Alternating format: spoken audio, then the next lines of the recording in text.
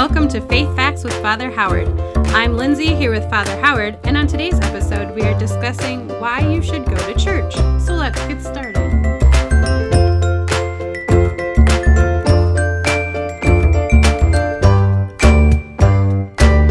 And I would correct that even as not why should you, as much as why do you.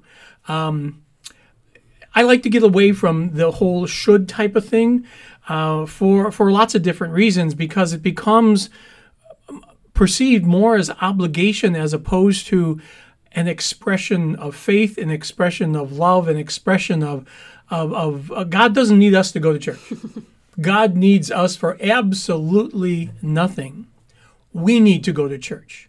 We need to go to church for lots of different reasons, and I want to connect it to, the way that we live in a way that we are ritual people. We are people that recognize that when we do things, that we do them in a way that gives order to our lives, and that order helps us to have things that are predictable. We don't have to think about it. We make sure that we get the big pieces, you might say, in our lives. And if we don't think we ritualize, and I tell this sometimes with couples that I work with and such, is that it's usually not the big things. It's the little things. We are a ritual people that when you get up in the morning, we have a ritual of what we do first, what we do second, and God help the person or the circumstance. Couples get married, and it's not the big things. It's the little things of where you set your toothbrush, where you put the cup, how you put the plates in the dishwasher. That's what drives a person nuts. The big stuff, you can sort through and sometimes rather easily so. It's the little things that drive each other crazy. And so these rituals give us a sense of meaning, give us a sense of who we are. And if, the electricity goes off, a water faucet breaks, something like that happens that messes up our ritual, it can throw us off. Mm-hmm. It can throw us off in so many ways. And so when I think about, going to church, it has so much more to do with ritualizing our relationship with God, first and foremost. It's about our ritualizing and reflecting on our relationship with others and how we interconnect, how we make a difference.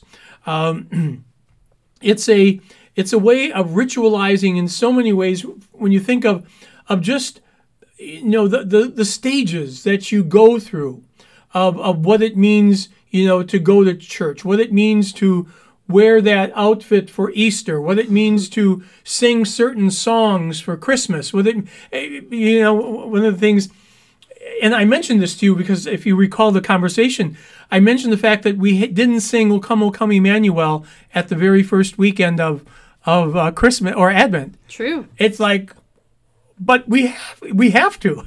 No, you don't. It gives order. It gives meaning. It gives, there are so many things. To you, maybe. Well, that's the point.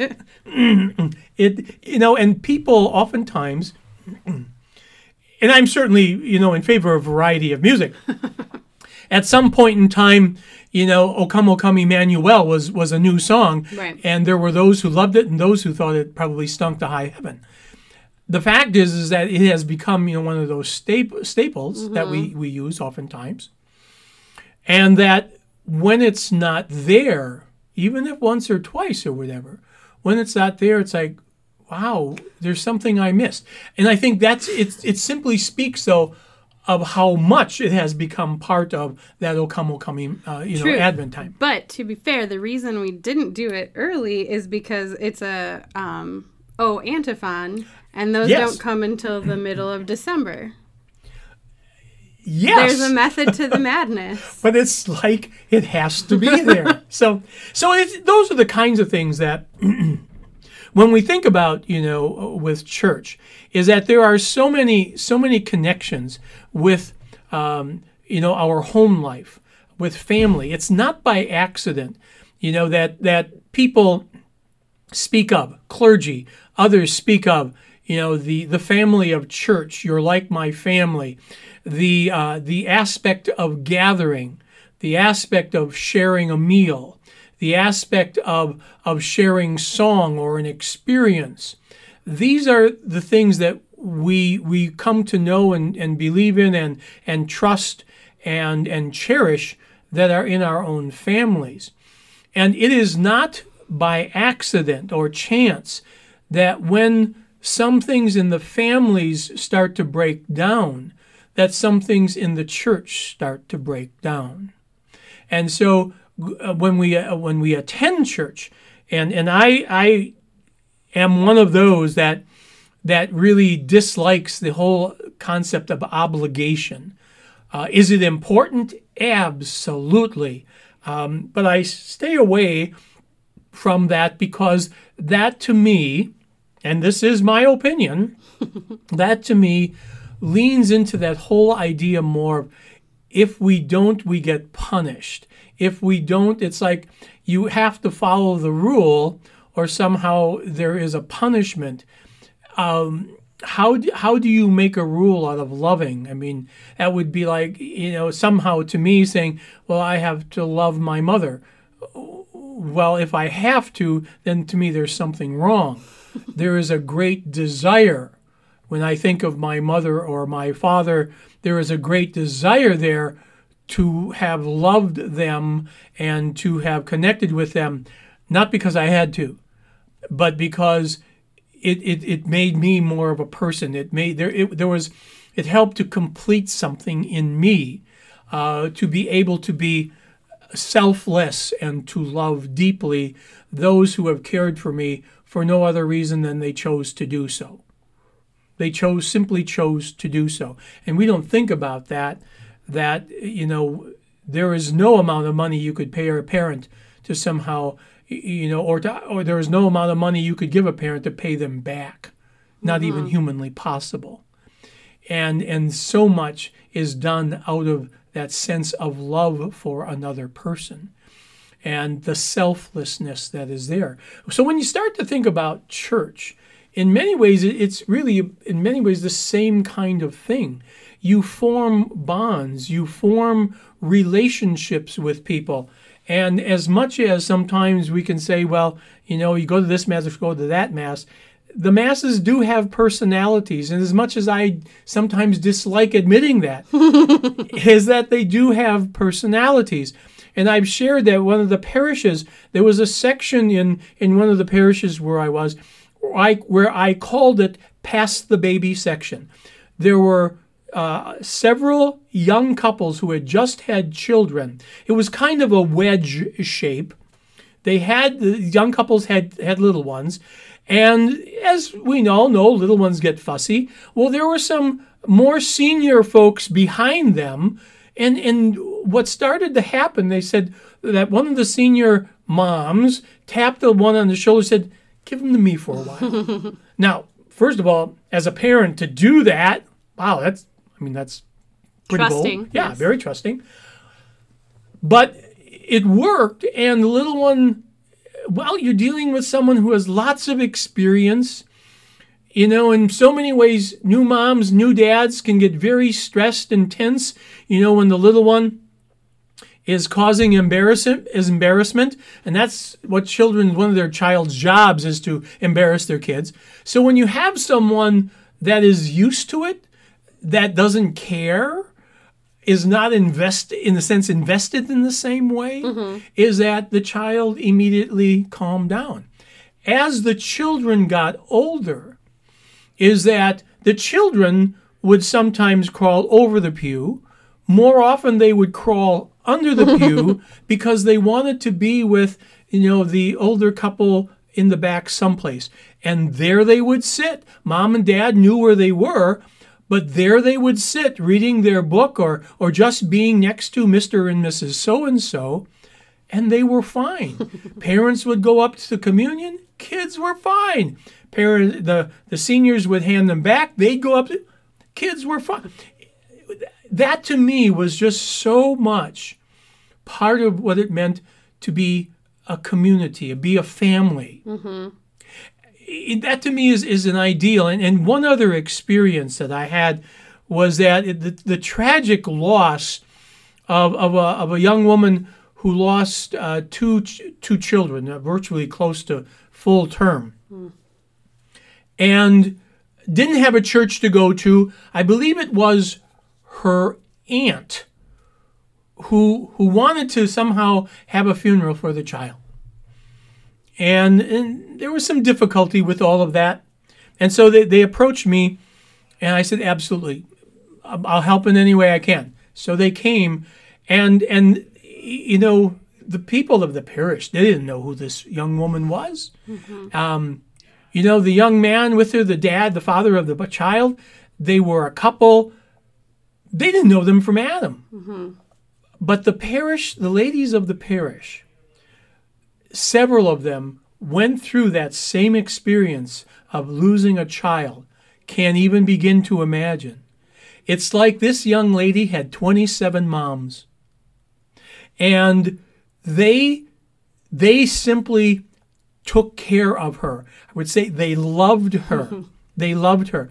And they provided, you know, we provided a funeral luncheon. They had little gifts that they gave to her. And it was even more so with the second loss. Again, you know, people go through this, the grief, but the moms responded, and this young woman, again, they had food and everything, and they were of very limited means, and so there were donations to help them kind of make ends meet. They packed gobs of food that was left, and they had food probably for a month or more, and they put it in all containers that it could be frozen. Fast forward about a year or so, and the young lady approaches again and says, you know, she had twins. Oh, God is good. She had twins. And she said, I would like to have the baptism here. And during that time, you know, there was a wedding, and they got to be members of a parish, and all of those things happened in another spot.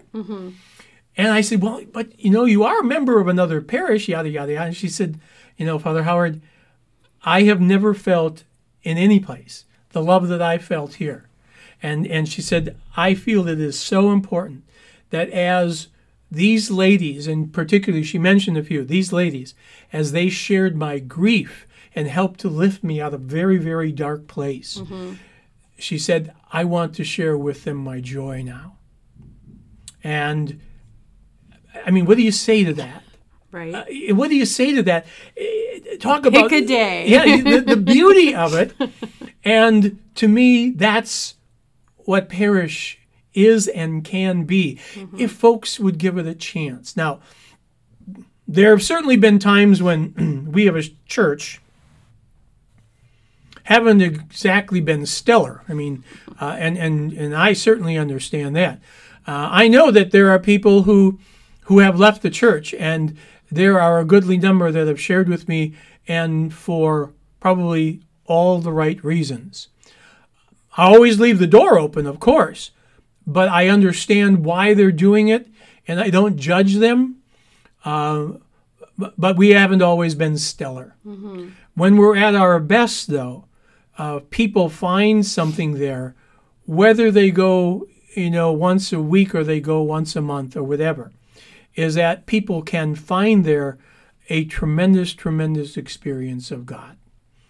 And so when I think about what it means to, you know, for people to go to church, it's always inviting them and saying, you know, if you give it a chance, there's a lot that you can experience here. If you give it a chance, you will experience God not only through the Eucharist, of course, we get that, but you experience God through the word proclaimed.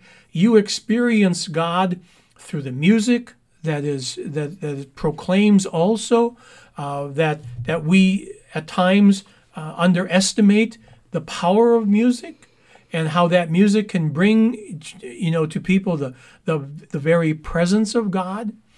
You experience, the camaraderie as you get to know people that go to that particular Mass and maybe sit in that particular section. We are creatures of habit, and some of that, it's interesting over the years, I had to learn and be okay with, coming out of seminary, you have this ideal of what liturgy should be and all of that. And I was no different in many ways than others. But over time, it really becomes in so many ways the people who you gather to celebrate with that really help you grow to understand what the heck we're doing in the first place and the why. So, when I think about why it is terribly important to go to church, the value of that is that there are just so many positives that can be there when there is a good, solid community and people that care about each other and are welcoming to others, that are seeking something in their own lives.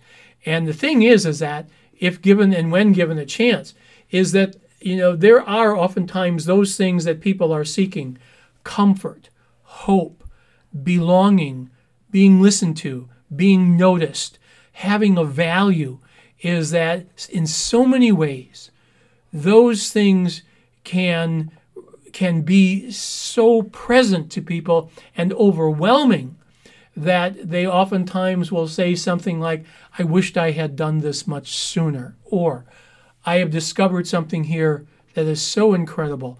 And it's through those people, it's through that community, what they have experienced is nothing less than the presence of God, nothing less than the divine one. And that's what I hope more people would give it a chance to come. Not that these groups are perfect. They are not. Any parish I've ever been at, there has been no perfect one.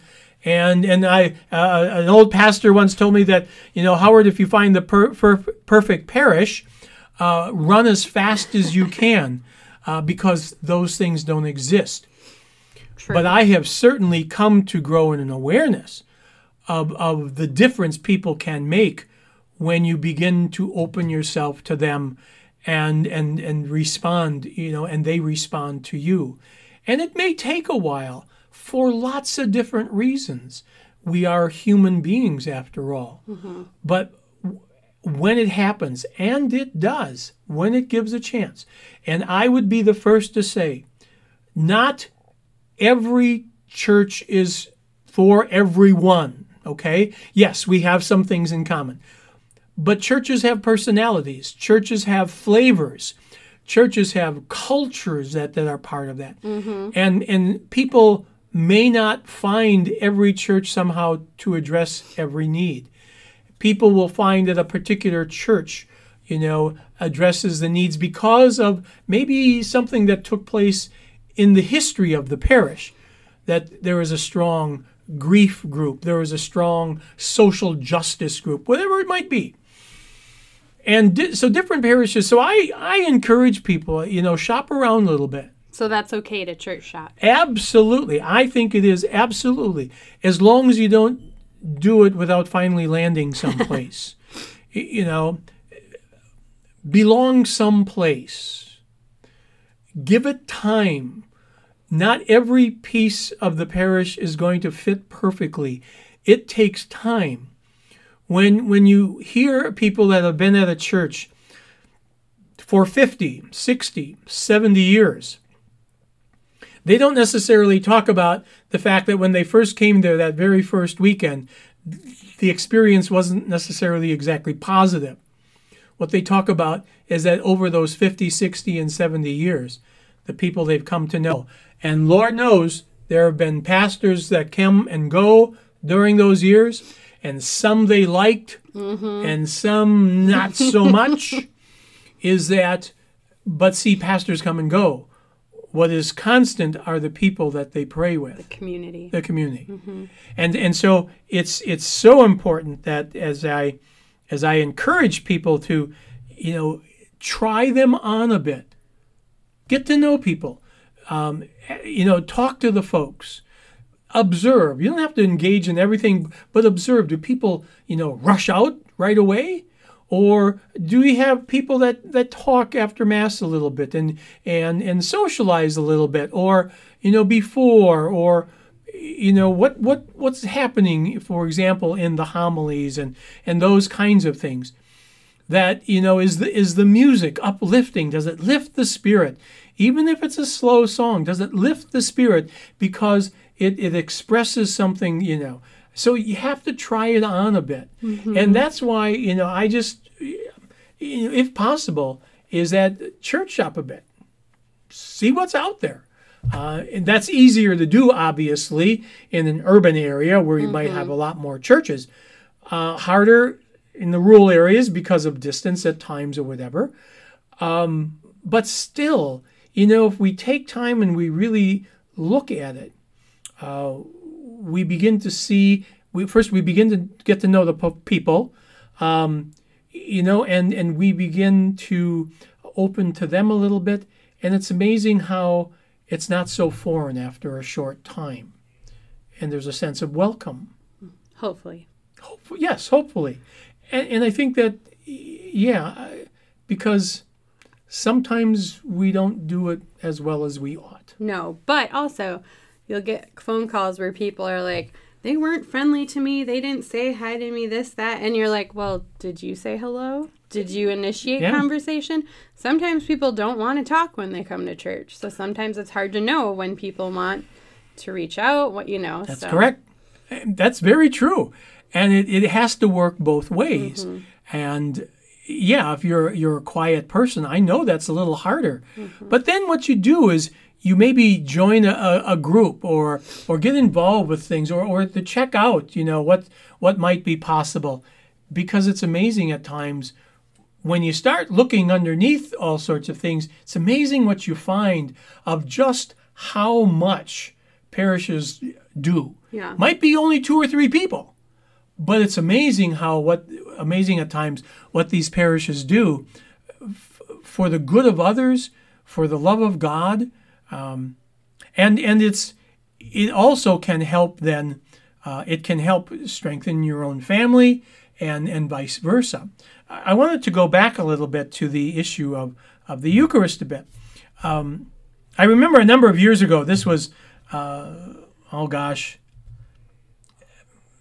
me think. I'm thinking probably about 7, 8, maybe more years ago. And I remember giving a homily on the issue of time and how we can really look at that, and we're always running to do something. But the article in the newspaper is that McDonald's, the hamburger place, is that they had found, and it was a kind of a shock, that the drive-to through time had gone down by about 2 seconds. And that was a major issue.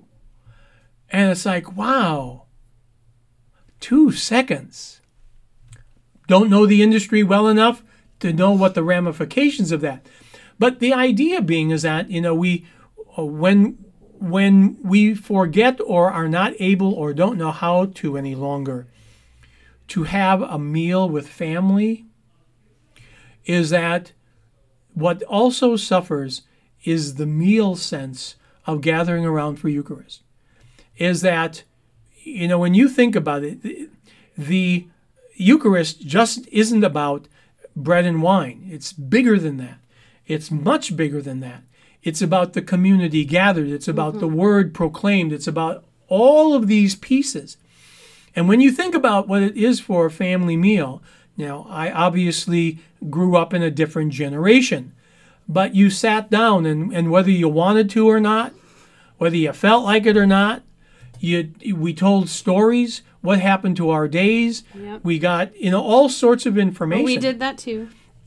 And how fortunate, because that then adds so much to the experience of Eucharist.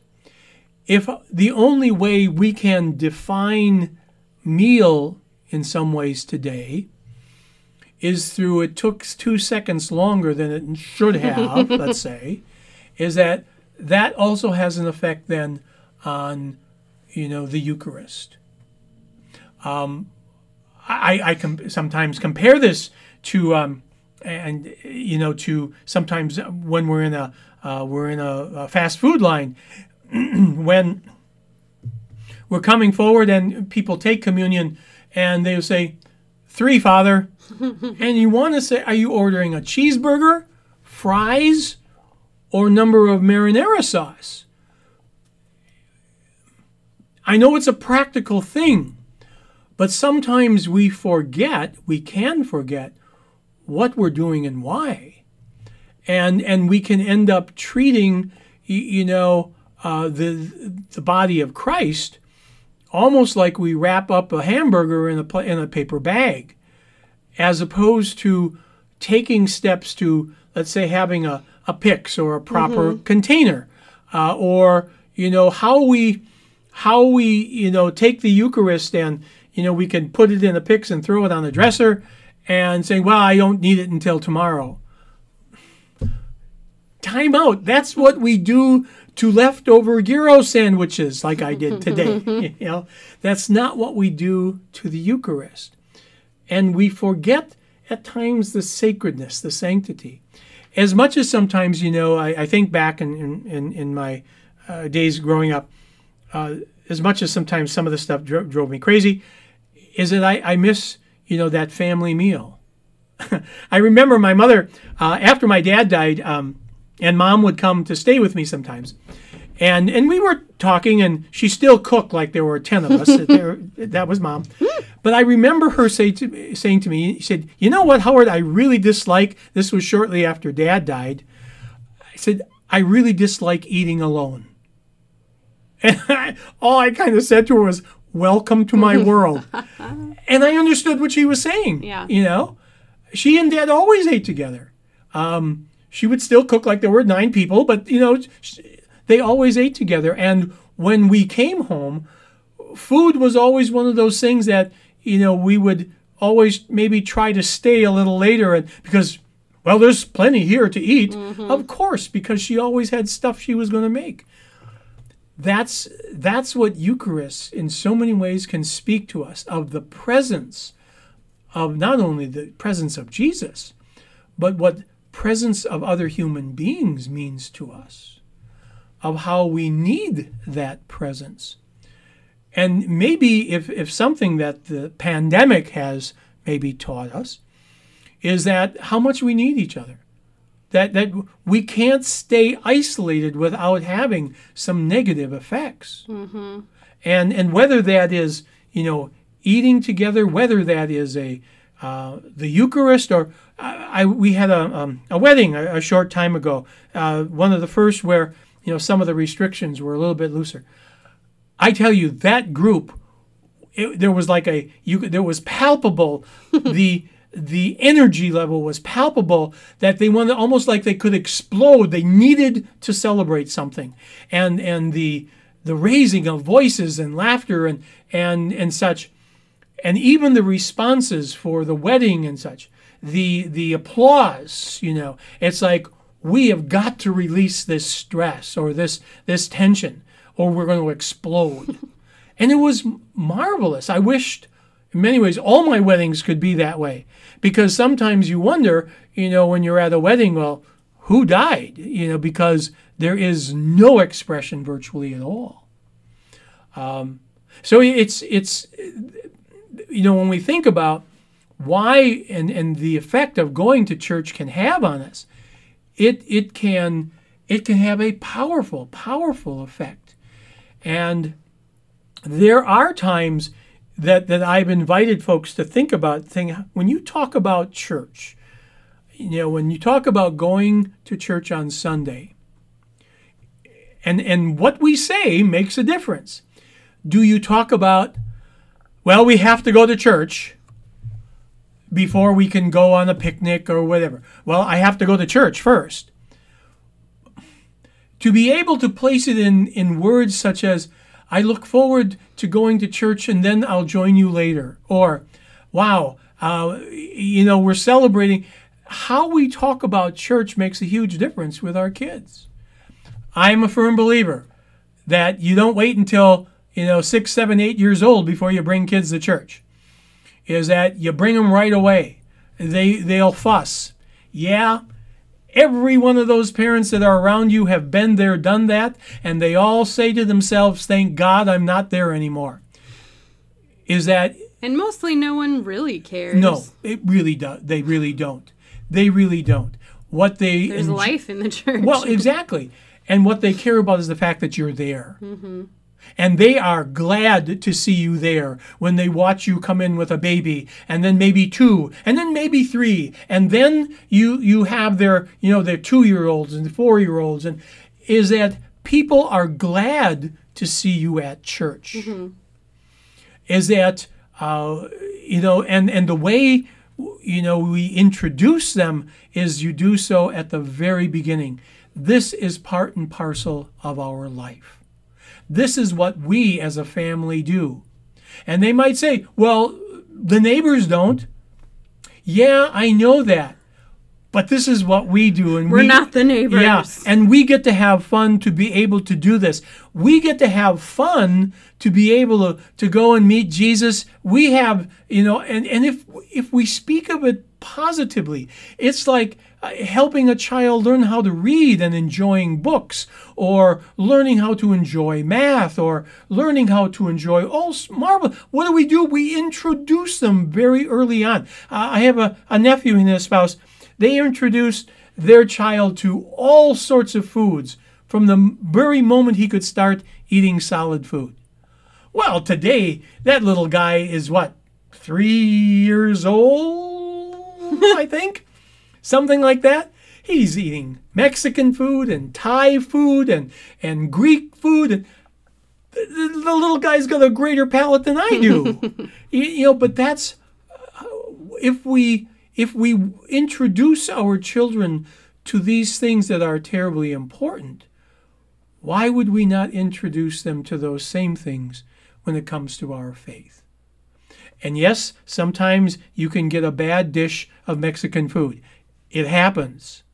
But you don't stop eating Mexican food. Or it could be German cuisine, or it could be... But you don't stop eating food. Mm-hmm. And yes, sometimes you're going to have a bad experience. But you don't stop... I would say you don't stop coming to church. Because of the value that it can have and does have.